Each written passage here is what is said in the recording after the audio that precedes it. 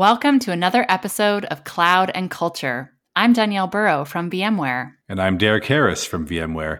If you're new, this podcast focuses on the process of application and IT modernization through the lens of Tanzu Labs, previously called Pivotal Labs. Over the years, Tanzu Labs experts have helped hundreds of companies and organizations, big and small, build better software and adopt modern development practices. The tradition carries on today as Tanzu Labs experts help clients get up to speed with cloud-native computing and the flexibility and resiliency it provides. Our guest for this episode is Kevin Murley, who leads the data transformation team in Tanzu Labs. Kevin explains the ins and outs of data transformation for modern applications. It's a wide-ranging topic that covers new architectural patterns, data engineering for machine learning workloads, designing for GDPR compliance, and a lot more. He also shares some anecdotes from his years watching data trends come and go, and shares some thoughts on what we can learn from them. So stick around to hear Kevin's insights, as well as how Tanzu Labs helps enterprises approach data modernization. Hi, Kevin. Thanks so much for joining us today. Could you just go ahead and give us a quick introduction of who you are and what you do at VMware? Hi, Danielle. Thanks for having me. Sure. So my name is Kevin Murley, and I am the Director of Data Transformation Services. Data Transformation Services is the newly combined services entity that we've put together, which combines a couple of different services teams focused on helping our customers be successful with data transformation and modernization. So the over-encompassing title of Data Transformation Services includes data solution architects, data engineers, data scientists, and data engagement managers. And so we really help customers. You can think of it in really three different areas. We help customers enabling the success of Tanzu data products. So Greenplum, Gemfire, RabbitMQ, Postgres, MySQL, upcoming DMS products. So we help customers with implementation and enablement to achieve their business goals with the Tanzu data products. We'll do health checks, evaluate how efficiently they're using the data products. We'll do upgrade services, and of course, full implementations. Then a second area is, you can think of it as data modernization, which is often in support of application modernization activities. So we'll work very closely with the Tanzu Labs team, and we'll provide data modernization, such as helping customers do data domain-driven design, where they're moving to a microservices-based app infrastructure. We'll look at how to optimize their data access. We'll look at breaking apart data monoliths to provide better access to the data for these new app microservices. We'll build API-based layers so that there's nice, clean access. The example I always use is the companies that we deal with are generally very large companies who have done acquisitions, and will have, for lack of a better way to put it, they'll have multiple views of what a customer is, because they'll have incorporated multiple customer databases through their acquisitions, for example. And so what we can help them do is, as they're modernizing their applications and looking for a nice clean API for customer, we can take these disparate customer databases and create an operational data layer that gives the API or gives the microservices a nice clean single view of what customer looks like across all these disparate customer databases. So that would be an example of the data modernization activities. We also optimize legacy data access. So Oracle or DB2 access, we can help optimize that to improve the efficiency and the performance of these modern applications as they're interacting with legacy systems. Do those legacy data systems go away ever, or are those things that tend to just stick around and stick around and stick around? Yeah, good question. A little bit of both. So where it's appropriate to fully modernize a legacy system, where we can break apart this monolith into more distinct components, or change the actual data access mechanism from what might be very SQL-oriented access into something that is more event-driven or event-based access. In time, those systems can go away, But quite often, these systems are very tightly ingrained in the corporate infrastructure. So there's audit and compliance activities built around those systems. And so they're going to be there for a while. They're often the system of record, and they're not going to move in many cases. So we will find ways to interact with those systems to make it more efficient for these modern applications that we're helping customers build. So the short answer is both. So then the third sort of pillar I was mentioning was really helping modernize these customers' data platforms. And so that could be, to your point earlier, is phasing out these data monoliths. It could be enabling the platform that they're using for analytics or data science. So we help operationalize the idea of data science and machine learning and AI by transitioning these old legacy platforms into something that's more agile, that's a more modern data platform, and really helps operationalize these concepts of business value through learning algorithms and data science models. And then, of course, modernizing these old expensive platforms too. So taking advantage of NoSQL platforms, taking advantage of messaging, et cetera. So what are some of the things that customers need to consider about data modernization before they get started? I imagine there's a lot of security and compliance issues, amongst other things. Yeah, a lot of the initial areas to consider are around ideas of, to get started, you want to find a nice discrete set of information that aligns with a business goal. So if you're in the process, or if a customer is in the process of doing application modernization, and we want to be able to find discrete pieces of information or discrete data sets or even a discrete domain area that we can help modernize along with that.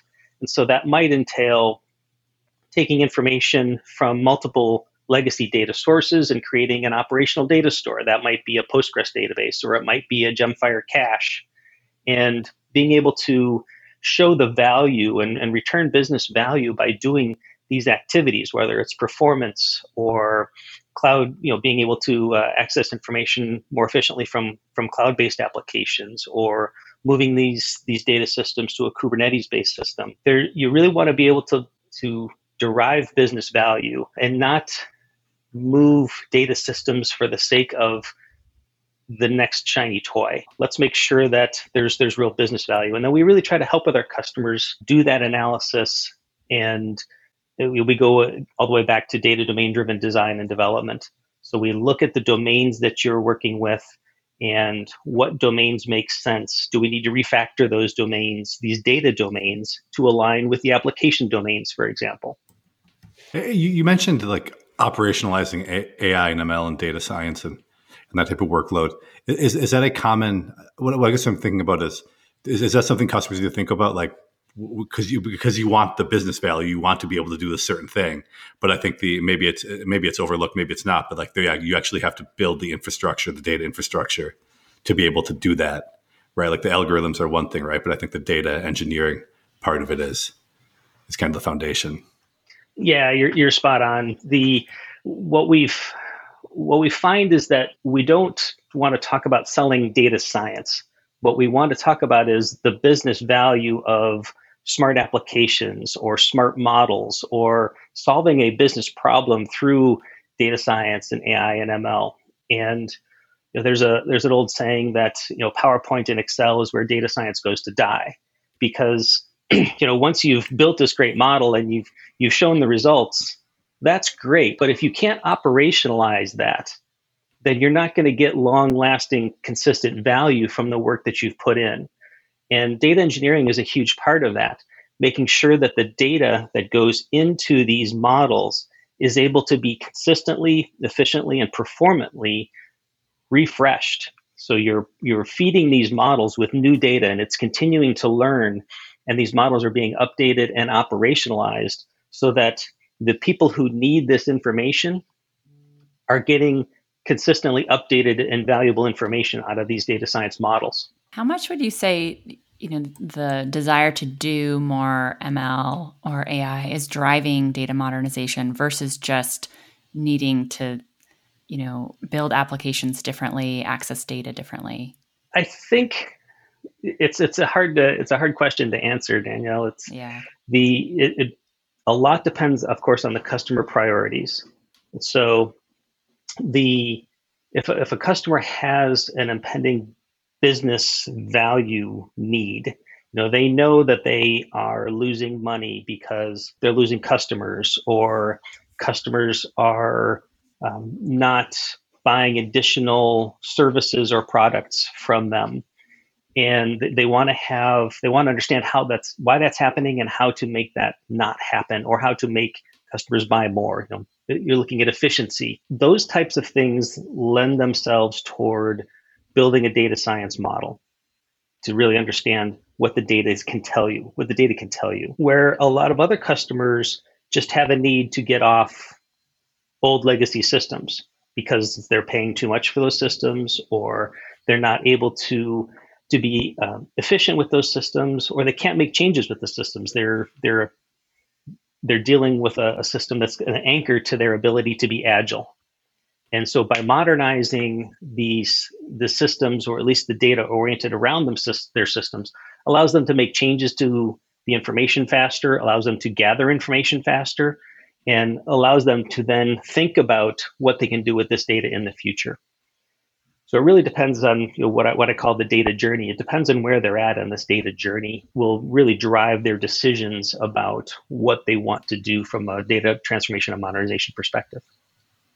You mentioned the cloud and Kubernetes as potential platforms for this. I know this is probably a broad question and there may be varying answers, but I'm just going to lump them together for the sake of this. But how does taking advantage of something cloud or Kubernetes? And when I say cloud, I guess that could be cloud services, or it could be just the infrastructure, or whatever the on-demand nature of it. But how do those kind of shift the nature of how you're modernizing data systems, or how people are managing them? Yeah, the platform that a customer chooses to go to as they're transforming and modernizing their data infrastructures, or even create new ones, honestly, building brand new data systems, is often dependent on where their future is headed. So by moving to a Kubernetes-based system, they get a lot of advantages in terms of operational efficiencies and reliability. And so they can start to leverage those advantages for those systems. Moving to a cloud-based system, same kind of activity. People are moving to cloud-based systems because they want ubiquitous access. And so there's still the level of security that they need, but that they want to be able to have the general access from anywhere and not be bound to a data center. So we're seeing people who are moving to cloud-based data systems, whether it's our own Tanzu data products in the cloud or other, because they want to reduce their dependency on their data center operations and have more flexibility and agility in how they're dealing with their data. Yeah, and I'd love to get into some of the challenges that customers you're working with are facing when they're trying to, be more agile and be able to access data with, along with these applications that they're also trying to modernize and move. Just wondering, what are some of the big hurdles that you're seeing when folks are trying to do this? Sure, a lot of it is access based. Can they just get at the data they need in a timely fashion? Is the data being brought into one system or multiple systems? And then do they have to do additional steps to make the data available for use, whether that's reporting or business intelligence or data science or application access? Getting the data to a place or in a state that it makes it available can be time consuming and difficult. So customers are looking at, these are some of the challenges that they're thinking about here is what data is most important to me and how can I get it as fast as I need it? As they're looking at the combination of multi-cloud or on-prem and cloud deployments, then Access has a different sort of connotation, because now you're looking at where's my system of record, where does my data live, and where is my data going to be used? And how efficiently can I move the data or access the data across these virtual and physical boundaries? And so that's another aspect of data transformation and modernization is making the access to that information efficient. If the system of record is on-prem because of audit and compliance reasons, but yet I want to have applications based in the cloud, do I have to go from cloud to on-prem for every single piece of data access? Or should I create a cache or an operational data store more local to where my applications are going to be running? Or do I just need an event-based system where I'm moving events in a stream to get to those applications, or to allow those applications to get at the data they need? So it's really, we spend a lot of time making sure we understand our customers' requirements so that we can guide them and help them move to the right direction and use the right technologies to achieve their goals. Yeah, that's something in our last episode, we touched on data gravity a bit in that concept. And I think that's to some degree what you're talking about here is like, yes, absolutely. If the data's in one place, either it makes sense to build other stuff there because you want access to it, and that's where the system of record is. But also, how do you start? We were talking about laws of physics, and we start talking about how are you communicating or sending data across clouds and data centers and everything. So yeah, absolutely. And the idea of data gravity, as well as the idea of data is going to sit where it lands, and trying to reduce that gravity so that data can be used efficiently can be very difficult, especially when you're looking at the concept of IoT and we're bringing in tons and tons of information. And are we landing it somewhere to then operate on it, or are we landing it somewhere to then move it somewhere else because we're augmenting that information? So the idea of data gravity has a lot of aspects to it. There is data is sitting in one place because it's always been there, and it's been there for the last 20 years. So we're just going to keep putting more and more data there. There's that aspect of data gravity. There's the anchors to the data gravity, as I mentioned, like compliance and audit, for example, where you've got systems and processes and procedures set up for where that data lives today, and it's very difficult to move that. But then there's the aspect of does all that data that's sitting there really need to be there? We had a customer in the Midwest who had a big system that was a SOX compliant database, a big Oracle system that was a SOX compliance. And it took them 3 months to make any changes to the data structure in this giant Oracle database because of all the procedures and policies and compliance they had to go through for SOX compliance. When we looked inside that database, there was something like 12 out of the nearly 400 schemas inside that database. Only 12 of them actually were anywhere related to finance, anything even related to SOX compliance. So all this data was sitting in this Oracle database due to data gravity, because that's where it was just easy to put, that did not need to be there and could not have any kind of agile modifications to that data structure because of the compliance of such a tiny percentage of information that was actually in that system. It's weird. This is kind of off topic, but related. I mean, it has do regulations like GDPR, other things start to pop up now, especially in terms of we talk about like, does this really need to be there? How do we access it? Because I mean, that's kind of the gist, right? Is minimize what you're keeping, make it possible to delete and do whatever on a user by user basis. Like that's a data engineering problem. Very much so. Yeah, I was literally on a call yesterday talking about GDPR, because it's not only, does that data need to be there, but can it legally be there, and who can access it? And what's more interesting these days is how long does that data live? Because now with GDPR, data may only need to live or may only be allowed to live for a certain period of time. Then you have to get rid of it. So now you have policies in place about who can access that data. Can the data actually leave a particular geographic area? And how long should that data live from the time of its initial being written to a data store? So yeah, lots of questions and data governance and these lots of different things coming into play these days around data. Are there kind of a set of best practices emerging on how to deal with that? Or is it really on a case-by-case basis because everyone's setup is so different and unique? For GDPR, there's a whole set of regulations and compliance, and there's companies popping up every day to figure out how to best deal with GDPR. And so that's not an area that we're, as the data transformation team, that we're going to own. We're going to partner with companies who do that and have spent the investment to really understand all the regulations. So there's a couple of companies that we're talking to be able to partner with them and be able to then offer our customers some more fully thought out solutions than we could do on our own. Yeah, you just put that warning on the website that says, "Do you accept our cookies?" And then is the answer. Nothing to worry about. Exactly. That covers it all.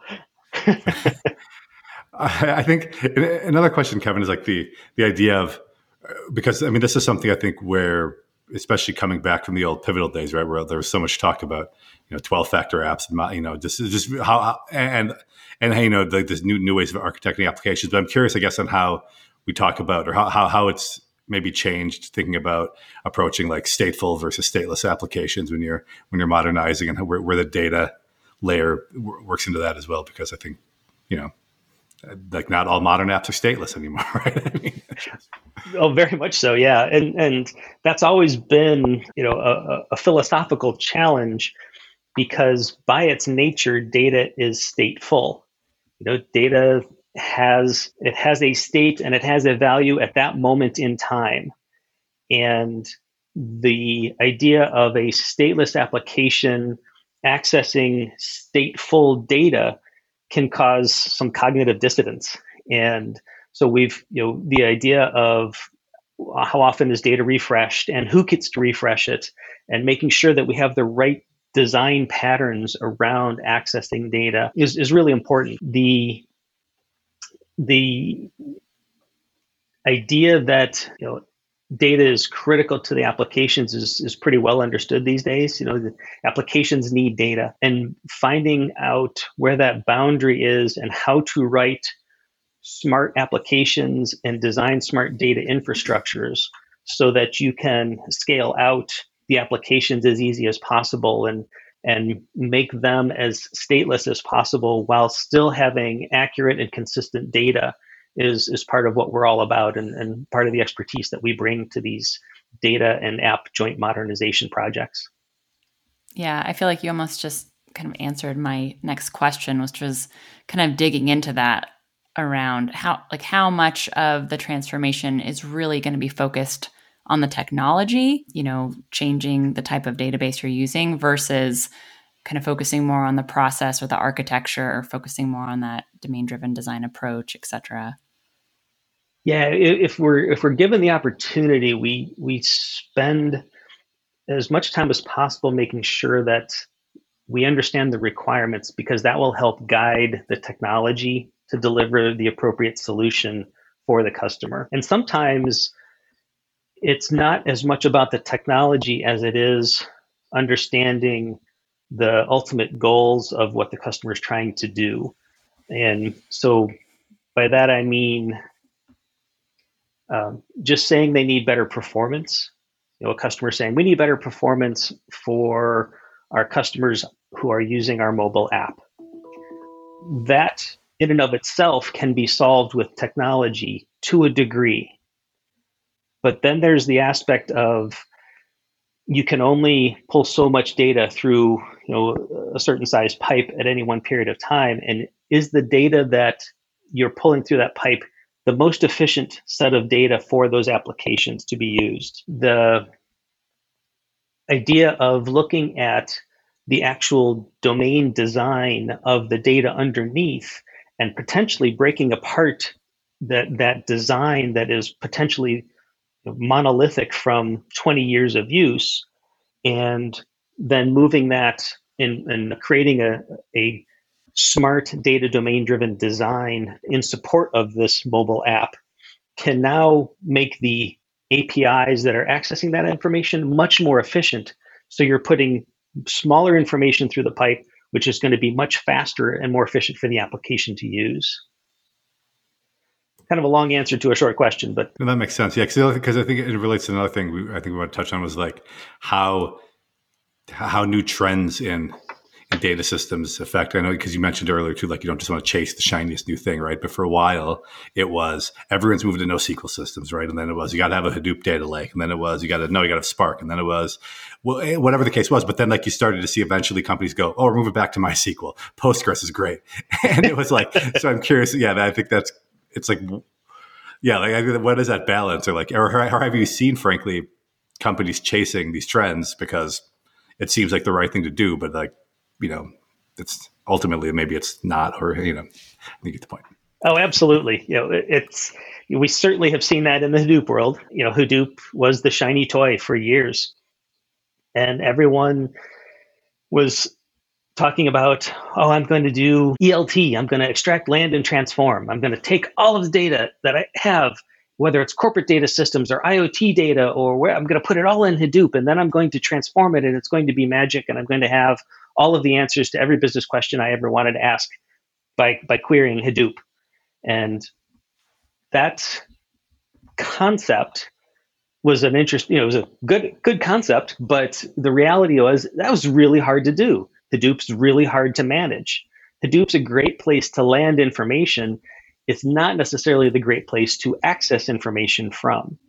And so customers, and companies learned over time what you could do with Hadoop, what was efficient with Hadoop, and then what wasn't so efficient. And sometimes they learned very painfully because they jumped, into the pool without really looking first, or they conceptually understood it, but practically there was issues with how fast they could access small bits of information, for example, or they would be doing big transformations that would slow down other aspects that they needed to be performant, or it just wasn't flexible enough to give them the information the way they needed it. So customers have looked at Hadoop, and some have moved and backed away from using Hadoop for everything to solve all of their data problems. NoSQL was another great example of, hey, let's put everything into NoSQL because I'm going to get really fast access. But then they realized the ad hoc access to a NoSQL database is maybe not as robust as they were used to with their Postgres system or their MySQL system, or something that has a more fully formed and mature SQL interface to connect to Tableau or Cognos or your reporting application of choice. And so there's the old right tool for the right job concept. Let's make sure we understand your requirements, and then we can talk about the technology to best fit what you're trying to accomplish for today, as well as try to help you be a little bit future-proof for moving forward. Are you seeing any specific trends now, either in how customers are approaching their data or maybe specific technologies? Well, the shiny toy for the last few years is Kafka. Everybody wants to use Kafka and talk about Kafka, and I view that as it's a fantastic tool, and let's make sure it is the right tool for the right choice. We have our own RabbitMQ messaging system, which is fantastic and has incredible value itself. Kafka brings a different set of value. And so when our customers are talking about messaging and eventing, we go back to what are your requirements, not only for the messaging side of it, but your data storage side of it, your data query side of it, your performance side of it, your recovery, your operationalization. We want to make sure we understand the customer's complete requirements before we go recommend, Kafka over Rabbit or vice versa. And I mean, more generally, how have you seen? I'm curious how you've seen the space evolve over the past. You could even start. Maybe the point is like from when, from the last decade or so, right? Because I think there's been a lot of shifts, especially during that time frame. But I'm curious how, like how data systems look. If you're looking at a data system from 2005 or 2010 versus today, like what, generally speaking, are the shifts that we've seen happen? I think some of the big trends and shifts that we're seeing certainly have to do with the types of technologies and the shiny toy aspect of things, but they also have to do with and skipping Hadoop and NoSQL, which we've kind of already covered. but they also have to do with how data systems are being used and managed. So I think there is a huge shift away from big, expensive data centers where you put all of your data and all of your data is managed locally there in that data center. And you have lots of people and lots of DBAs managing those data systems, where people are more open to the idea of, I may use smaller purpose-built data systems that don't necessarily have to live in the data center today. They might live in the cloud, or they might live more locally to where my applications are being used. So there's the decentralization of data that is pushing the advent of, now I need to message between my systems to make sure I move the data to, or I have access to the data across systems. So there's an aspect of decentralization, but there's also an aspect of the management of those systems. There's a big push to go toward lighter weight management of data systems. And that may be, obviously some huge percentage of all of AWS services are data services. And customers are going that direction because they don't want to have to deal with the hardware and the networking and the management of those systems. So it's not just the infrastructure, but it's also the management of the data systems themselves. They want somebody else to do that for them. And with our own Tanzu data products, we're looking at how we can manage our customers' data systems, whether it's essentially our Tanzu data services, how we can manage that better for them. So how they can rely on us to provide them a single system that will deploy, manage, and monitor their data systems, whether it's on VMs or on Kubernetes, and whether ultimately that is on-prem or in a cloud-based system. And that is a huge trend that we're definitely seeing over and over again, and that we're actively engaging in. All right. Well, that seems like a good place to end it. Kevin, thank you so much. Really, really insightful discussion. Thank you very much for having me. I enjoyed it.